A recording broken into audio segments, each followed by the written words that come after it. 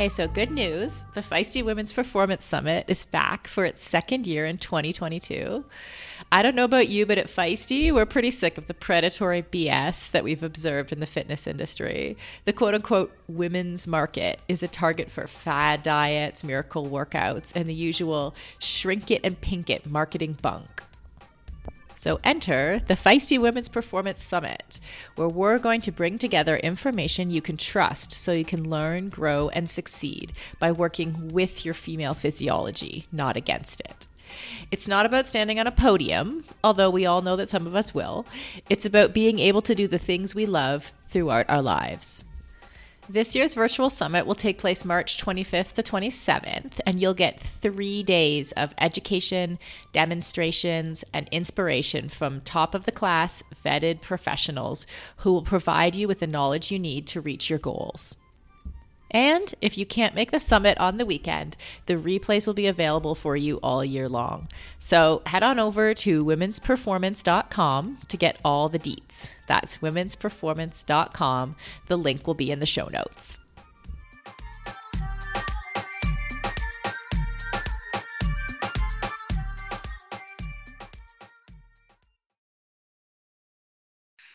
So, Lisa, I have been somewhat following the trolls in regards to Coach Sydney Carter and the non-issue of her attire on the sideline of a women's basketball game. Mm-hmm. And I'm feeling real Serena-ish about this topic, where once again, we have a woman who is targeted by someone else's discomfort in response to what she's chosen to wear. And I'm done with it, Lisa. I'm done. I am so done with people's critiques, right? I just think we need to get it all out, because this is one of a laundry list of women who have been targeted for doing nothing but a great job in their role, minding their own business and looking and feeling great while doing it. And it sucks. I'm tired. I'm tired.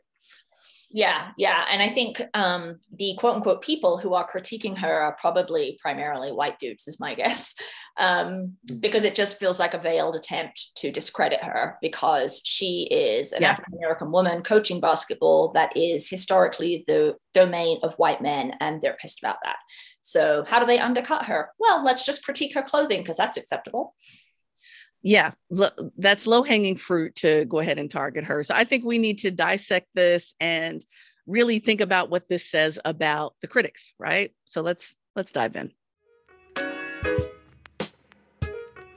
I'm Dr. Shauna Payne Gold, and I go by she, her, her pronouns. And I'm Dr. Lisa Ingerfield, and I go by she, her, hers. Welcome to Unfazed, a podcast to disrupt your normal and challenge your brain to go the distance.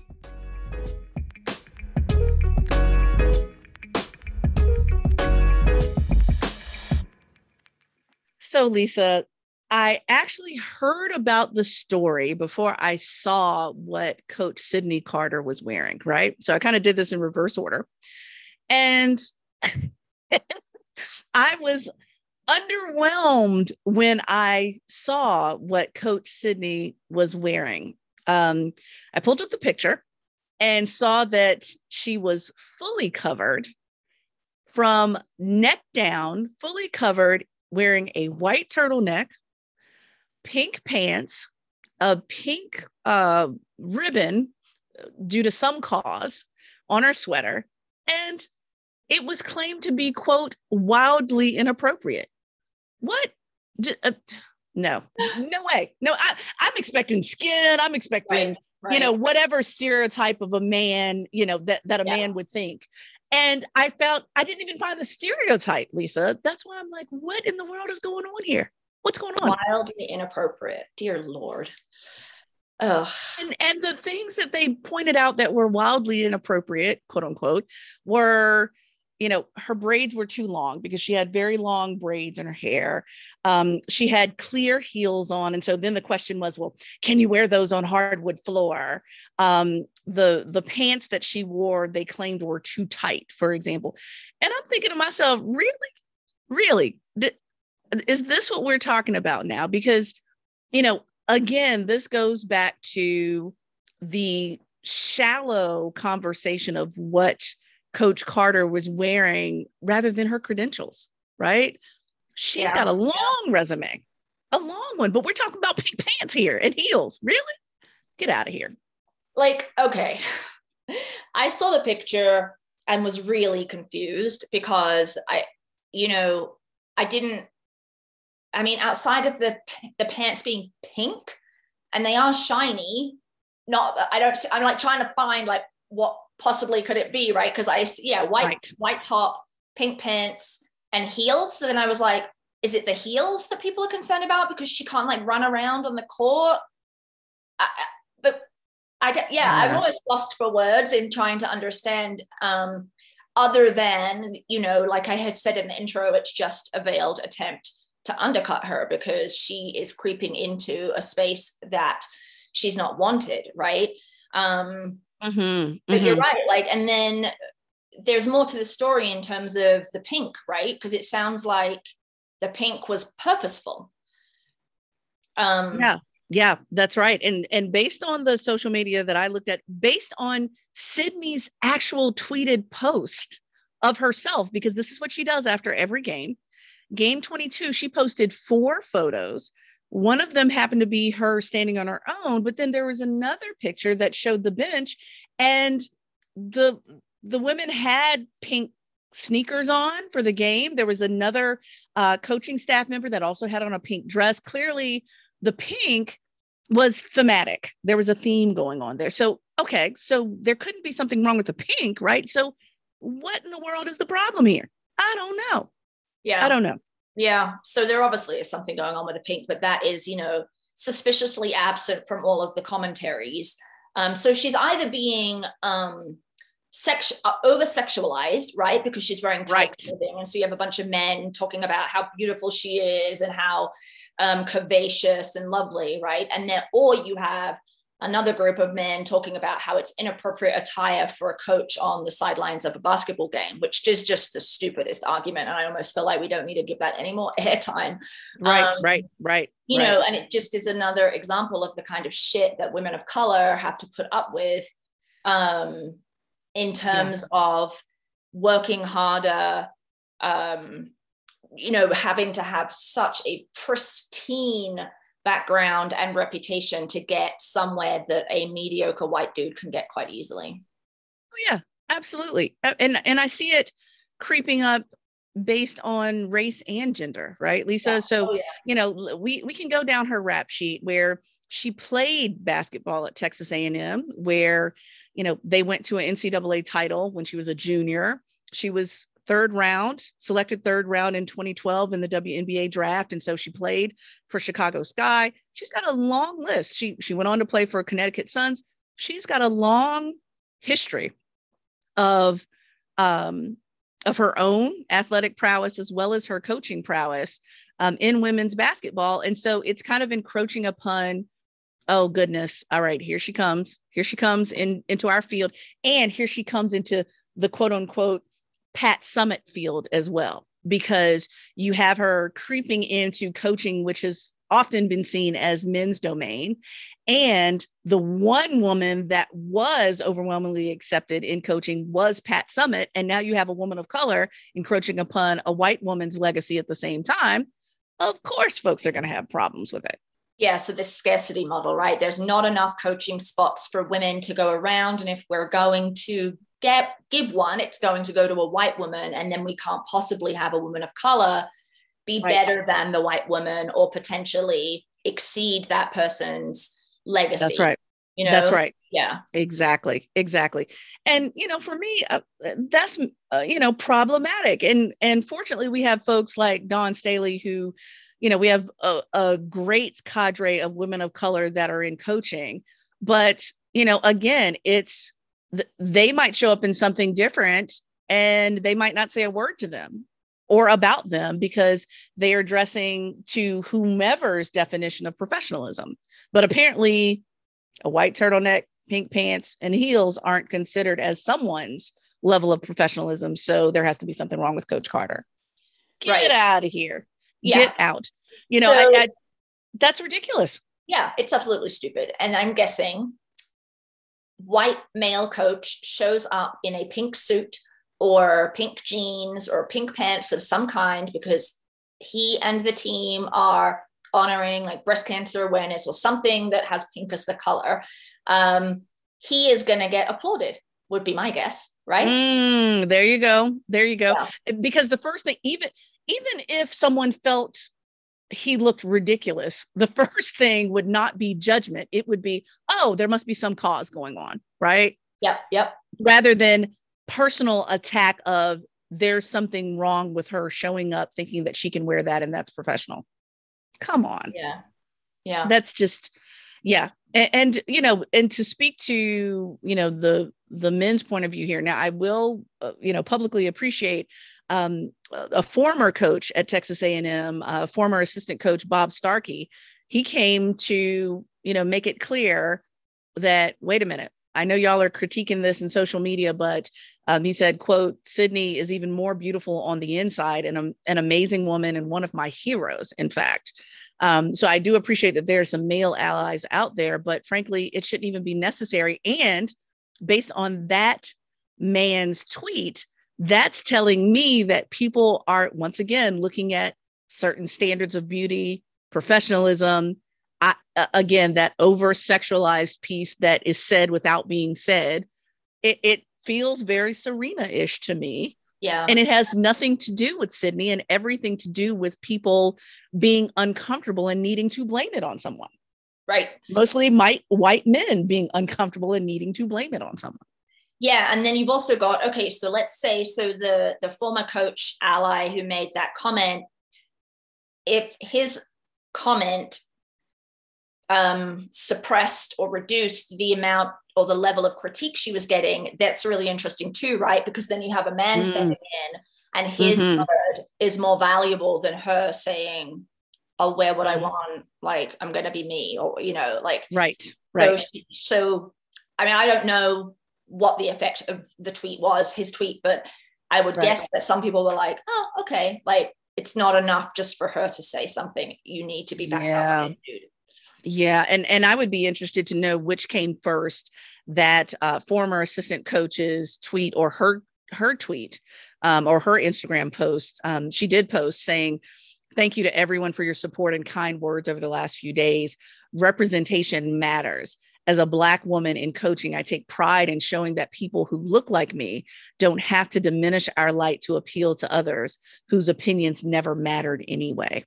And then she goes on to say, I will continue to unapologetically be myself, apply pressure, and show that Black women can express our individuality while doing our jobs at a high level. Right. And so, she made that comment, which I think is, couldn't have said it better. I mean, and I love how she approached it. And I wish she didn't have to approach it at all. Because it should not have been a necessary statement to defend herself. And so I just feel like it's non-news news.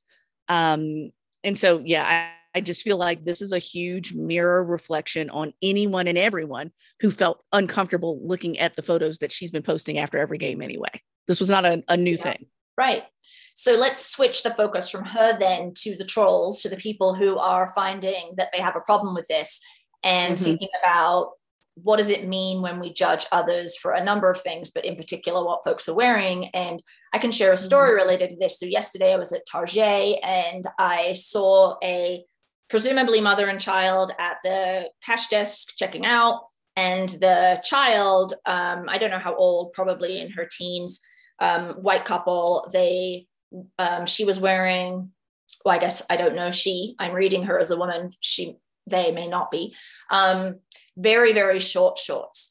And I had like this immediate reaction with like, ooh, that's an interesting dress choice. It's also snowed here, so it's not warm.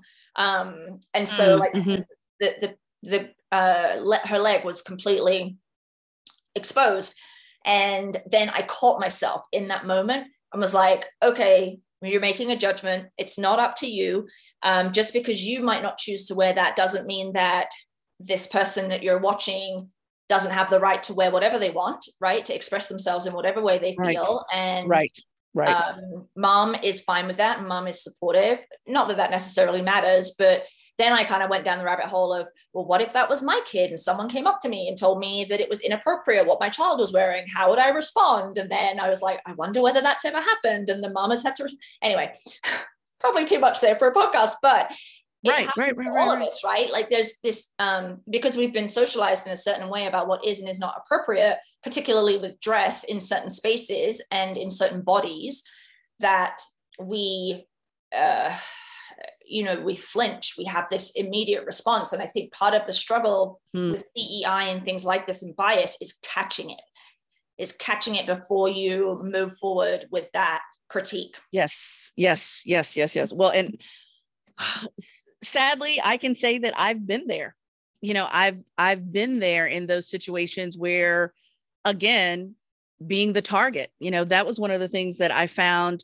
And actually one of the reasons why I took a hiatus from my particular denomination after being very young, coming into my denomination relatively young as as clergy, as someone who was ordained as a deacon in my wider denomination. And one of the first things I heard, which was very interesting, actually came from another woman who was of an older generation that said to me, it's very inappropriate, Shauna, for you to wear pants as a practicing ordained clergy member in a congregation.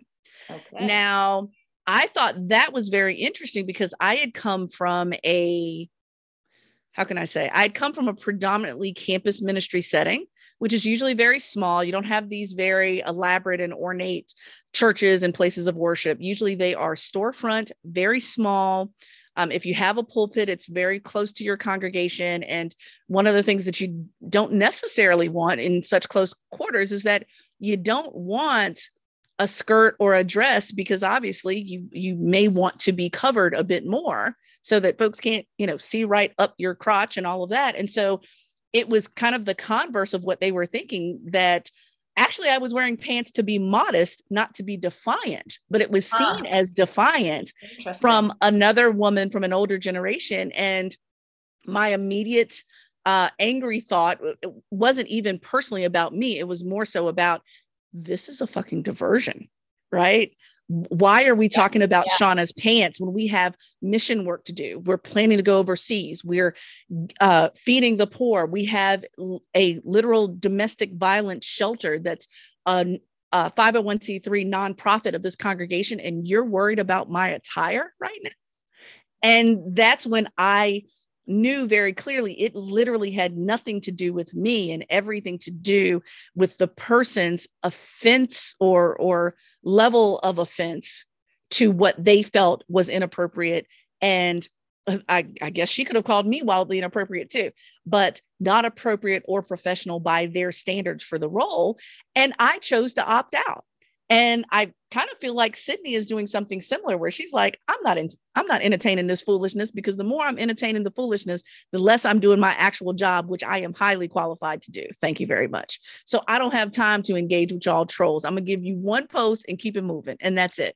And, it really is a reflection of, even as we sit here and say, what makes us uncomfortable and why? And what does that mean? Because I can say, that attire may make me uncomfortable, but if I'm truly about DEI, I'm going to fight tooth and nail to make sure that you have the right and freedom to dress however you want, regardless of my comfort or not, because it's not about my comfort. It's about your comfort in your own skin. I want you to be comfortable and safe. Right. And so, where's the priority? Self or others? And usually it's self. And from what I'm hearing with the men that have the critique of Sydney, is all about self. Sydney, you are making me uncomfortable by what you have on right now. Yeah. Framed in professionalism. It's really interesting with this intersection of professionalism and sport, right? I feel like I'm unpacking this as I'm talking, because it just popped into my head. And I think about, like, where are the rules about what is or is not professional attire for sports personalities, coaches, athletes, right? I'm thinking, we have, Right. there are uniforms, right? Right. And then, I'm thinking about the Olympics actually, and the women that were disqualified from that ski event because their outfit was too loose. Yes, absolutely. And Lisa, I saw that story actually. I forget what outlet it was on, but I saw that story. And for me, the jury is kind of out on that story because, we hear so much about women's attire being too tight in many circumstances, but this one, I think it was something related to aerodynamics, and that Right. Yeah. the looseness of the suits could in some way give a benefit aerodynamically. Usually when we think of loose in the triathlon community, we're thinking drag. So we're thinking, no, you don't want it to be loose. Yeah. You're like, no, that would probably slow you down. But this case, I'm still trying to figure it out. I need to read a little bit more, Lisa. Yeah, and I haven't read kind of the social media milieu in response to that. I've definitely seen some headlines there's some outrage around it because it was 5 women, no men happened to be in this situation. And these were suits, I guess they had worn in other Olympic competitions. So there's nothing new or different about the suits that they were wearing. So it felt a bit arbitrary, perhaps. But so that's an intersection with a professional outfit and sport, right? But the argument there is that the outfit gives or would have given these women some kind of speed advantage. Right. But when you're thinking about coaching or I'm thinking about the young woman in that high school that was a couple of years ago now, African-American woman, who was disqualified from winning that race because her swimsuit was too tight. It was a high school race. And so it was about modesty, right? So then you've got this kind of like professionalism and swimming and these imposed ideas of what is and is not modest that has absolutely jack shit to do with her capacity to swim and run a race. So it wasn't really about any kind of advantage, right? And you're disqualifying someone on the basis that you feel like she's being immodest. Like, I don't, so it's kind of this weird, because sport is, it's not professional, professional attire isn't like a suit or business casual or what we might consider kind of this white dominated idea of professionalism. You've got all these different outfits. Right. So it's so interesting to me about why these trolls and these detractors, their own discomfort is just curious in sport, right? Right. Exactly. Well, I've even looked and again, here we go with the clash of race and gender and what's appropriate and what's not. Again, this is not a new story. It feels like Groundhog's Day a little bit, but, I've seen plenty of photos of white reading female coaches on the sideline in heels, and very few people really mentioned it. They kind of looked a little bit, but it wasn't like a huge social media fallout. It's like, women are here. They're going to coach and dress the way they want to coach. Let's keep it moving. To what level? I almost feel like the intersectionality of the identities that continue to pile on will determine how outraged people are, right? Like I'm waiting on the next level. Like, let's say the next level will be a trans woman of color coach that shows up wearing something that somebody is uncomfortable with. Like, I just feel like it keeps piling up and piling up. Yeah. And the problem is never that person. The problem is the norm that's been there. And now all of a sudden, oh my goodness, now we have Title IX. And so women are showing up and they're showing up exactly how they want to. How about that?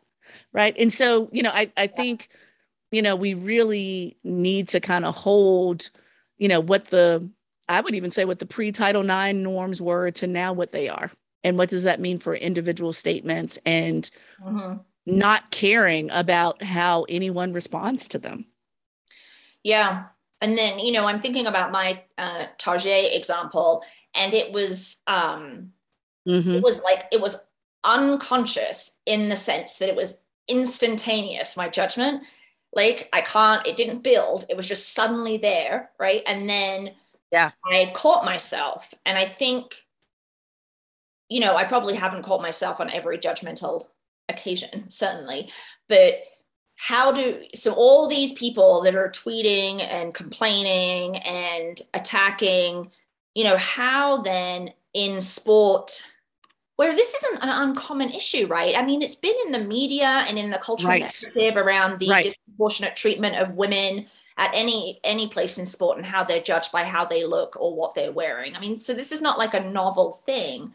So how do we get folks to realize it's a mirror, right? If they have that gut kind of trained, like Pavlov's dog or whatever that thing is, reaction, judgment, how are we then encouraging people to catch themselves and then think about why they're responding that way? Right. Well, and usually what happens, my favorite word these days, Lisa, is disrupt. Usually what's happening is that people are being disrupted, meaning that we all have been unconsciously used to seeing the white guy coming out on the floor with his paper balled up in his hand, with a suit and tie on, and walking in. And that's what we've all been groomed to see and recognize without even naming it. So the millisecond anyone shows up with anything different from that unconscious bias, all of a sudden it's a big deal. And it's a disruption literally to our brain to say, wait a minute. It's almost like looking outside and seeing that snow is red. Like, no, it shouldn't be, because we've unconsciously known that snow is identifiably and exactly white, right? Well, coaching has been, unchallenged as white and male for so long that now that it is challenged as non-white and not male all the time, and that comes along with a particular style, it's literally disrupting our brains where we have to process something different that we haven't gotten used to processing yet. So I love it. I think that's where, we get the opportunity as people holding the mirror up to ourselves to say, oh, yeah, Shauna, I know that you've spent 20 some years watching March Madness and you've primarily seen, 90% white males walking in with their suits on. Once that 10% comes in, don't rush to judgment, but rush to understanding. And also to be clear on what the purpose is. The purpose really isn't a fashion show anyway. It's the game, right? And the credentials of the person. And so, I think it takes a little bit of reprogramming for all of us. But that comes with that mirror and thinking, oh, I'm being disrupted right now. And getting comfortable with doing that often.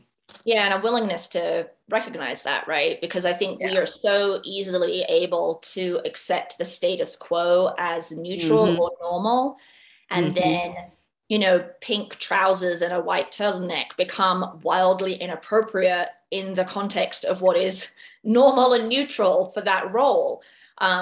Which, it's just, before you and I got on the podcast, we're talking about it. And I'm just like, I don't even know what to say. It's just stupid, right?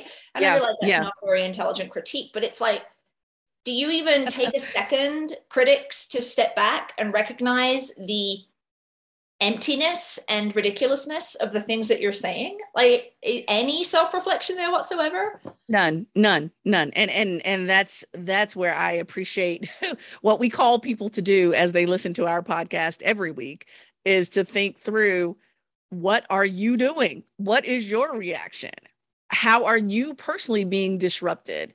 And sitting with that a bit versus pointing the finger in the other direction because I feel like all of this is blaming Coach Sydney for disrupting our unconscious bias, when actually we should say, thank you for disrupting our unconscious bias. Now we can continue to be open and embrace when those disruptions happen, because they need to happen, right? If we can't say we want more women in sport and we want especially more women in levels of power in coaching, but then have a problem with how they show up. Right. Makes no sense. We'll give you this little tiny box and that's where you have to stay. So behave, right? I make rules and I'm giving you this space, and there's only enough space for one of you. Yeah. There you go. There you go. And that, yes. And that leads to performative measures, which that's a whole nother podcast, right, Lisa? Yes, indeed it is. Ah, gotcha. Well, let's get into the hell yeah and the hell nah. I feel like this whole episode has been a hell nah all to itself, but we've got more, people. We've got more. Let's get into it. Hell yeah. Hell no. So just a quick hell yeah for this week. Kudos and congratulations to Erin Jackson, the first African-American woman to win a speed skating medal at the Winter Olympics in Beijing. When I saw this, I was hype. I was really hype. And when I got further into her story, Lisa, you and I, we spent a lot of time trying to understand why people are just so ridiculous most of the time. But here's a story about someone who's not ridiculous. Kudos to Erin Jackson, but also kudos to her teammate. So Erin Jackson had a slip during her trial and missed going to Beijing by one slot. And her teammate gave up her slot in order for her to be able to go to Beijing. Like it gave me goosebumps when I read that story of the graciousness and humility of that teammate. I mean, that's a true teammate right there that's willing to give up possibly a once in a lifetime experience in order to be an Olympian. So kudos to Erin and her teammate for just really showing up and showing out for the U.S. Olympic team. So congratulations on bringing home gold. Yeah. Yep. She did the right thing. Nice. Okay. So our hell nah. How could we possibly not comment on this, right? It is the Joe Rogan saga. And if you do not know what this is, it will take you no more than about 10 seconds on Google to find a litany of articles about Joe Rogan and his show on Spotify and how folks are reacting to his perpetuation of disinformation about COVID-19 and vaccinations, but also, and where we're going to focus our hell nah, is on his prolific use of the N-word historically throughout his shows. So there's been a number of artists, musical artists, who have taken their product off of Spotify, and Indie.re also put together a compilation of clips from his show, because it was also on YouTube, or it's filmed, and where the N-word has been used by either him or his guests. And so that was broadcast, and that obviously went viral and got a lot of attention, and that precipitated Joe Rogan to apologize. So what do we think about that, Shauna? Well, I thought we were done with this conversation, Lisa. I mean, I thought we were done with the N-word conversation. Joe Rogan, it's interesting to me because I feel like I should be an apology aficionado, right? Like I'm always looking at how people apologize because I want to be able to do it better. I suck with apologies. And so I'm always studying them to try to figure out what works, especially with these types of missteps that happen all the time. And look, I'm giving major side eye to Joe Rogan because once again, I feel like the apology is reactionary and performative, because when Indie.re puts together a compilation that basically drags out all the receipts of Joe Rogan using the N-word, and that in and of itself elicits a response, that tells me that you would not have apologized on your own if it had not been for someone dragging your dirty laundry out in the street. Right. And now you need to make some corrections. And, given the demographics of his listenership, 71% male, and, these are folks that are kind of split between high school, college grads, et cetera. To me, I'm thinking to myself, this gentleman has always been there kind of pandering around to his audience. And I agree with Trevor Noah on this. Once Joe Rogan stepped out of his lane and got into, a main street of individuals, he realized that we're not putting up with that. We're not tolerating it, and we're not saying it's okay. And you need to be accountable for what you've allowed and what you've said. So kudos to Indie.re for pulling out all the receipts. But Joe Rogan, Mm-mm. Mm-mm. Just Yeah. no. I know. And it's tough, right? Because Spotify won't can him because they have some ridiculous multi-million-dollar contract with him. And another point that Trevor Noah had made was related to how I believe Joe Rogan had said something like he didn't use the N-word to be racist. I'm not really sure in what context it would be used other than that. And he was using it in reference to other comedians who had used it. But that's not the only way, right? But the piece that Trevor Noah made was that he knew it would be funny, right? He knew the use of the word would be funny. And because he knows his audience. And that's the problem, because this connection with race or racism and comedy has a long, long history in the United States. And as a white man, he absolutely knows that, right? Because he is integrated into a system of white supremacy that absolutely positions folks of color as comical in certain ways. Absolutely. And he knew what he was saying. And I'm sorry, but Joe Rogan, you cannot hang out in the Black comedic royalty of Redd Foxx and Richard Pryor, who use that language, even as it makes me uncomfortable as a Black person, because my ear is just not used to hearing it. So when you might see a snip of Redd Foxx or Richard Pryor stand up, it is even a little hard to hear. But even with that, Joe Rogan, you cannot put your name in that list of prolific Black comedians who have used that word to make their living. Not allowing it, just not. So shame on you, Joe Rogan. Shame on you. Unfazed, a podcast produced by Live Feisty Media and supported by the Outspoken Women in Triathlon Summit. Edited and produced by the fabulous Lindsay Glassford. Email us at info@unfazedpodcast.com and find us on social @TryToDefy, @DrGoldSpeaks, or @Outspoken Women in Tri. I'm Lisa. I'm Shauna. Thanks for listening. Stay unfazed, folks. See you next time.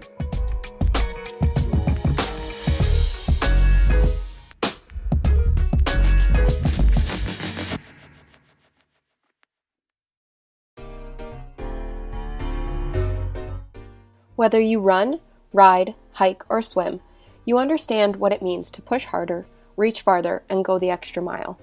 This relentless drive runs in your blood. That's why Inside Tracker provides you with a personalized plan to build endurance, boost energy, and optimize your health for the long haul. Created by leading scientists in aging, genetics, and biometrics, Inside Tracker analyzes your blood, DNA, and fitness tracking data to identify where you're optimized and where you're not. You'll get a daily action plan with personalized guidance on the right exercise, nutrition, and supplementation for your body. And when you connect Inside Tracker with your Fitbit or Garmin, you'll also unlock real-time recovery pro tips after you complete your workout. It's like having your own personal trainer and nutritionist in your pocket. For a limited time, you can get 20% off the entire Inside Tracker store. Just go to insidetracker.com/feisty and use the code feisty for 20% off. That's insidetracker.com/feisty.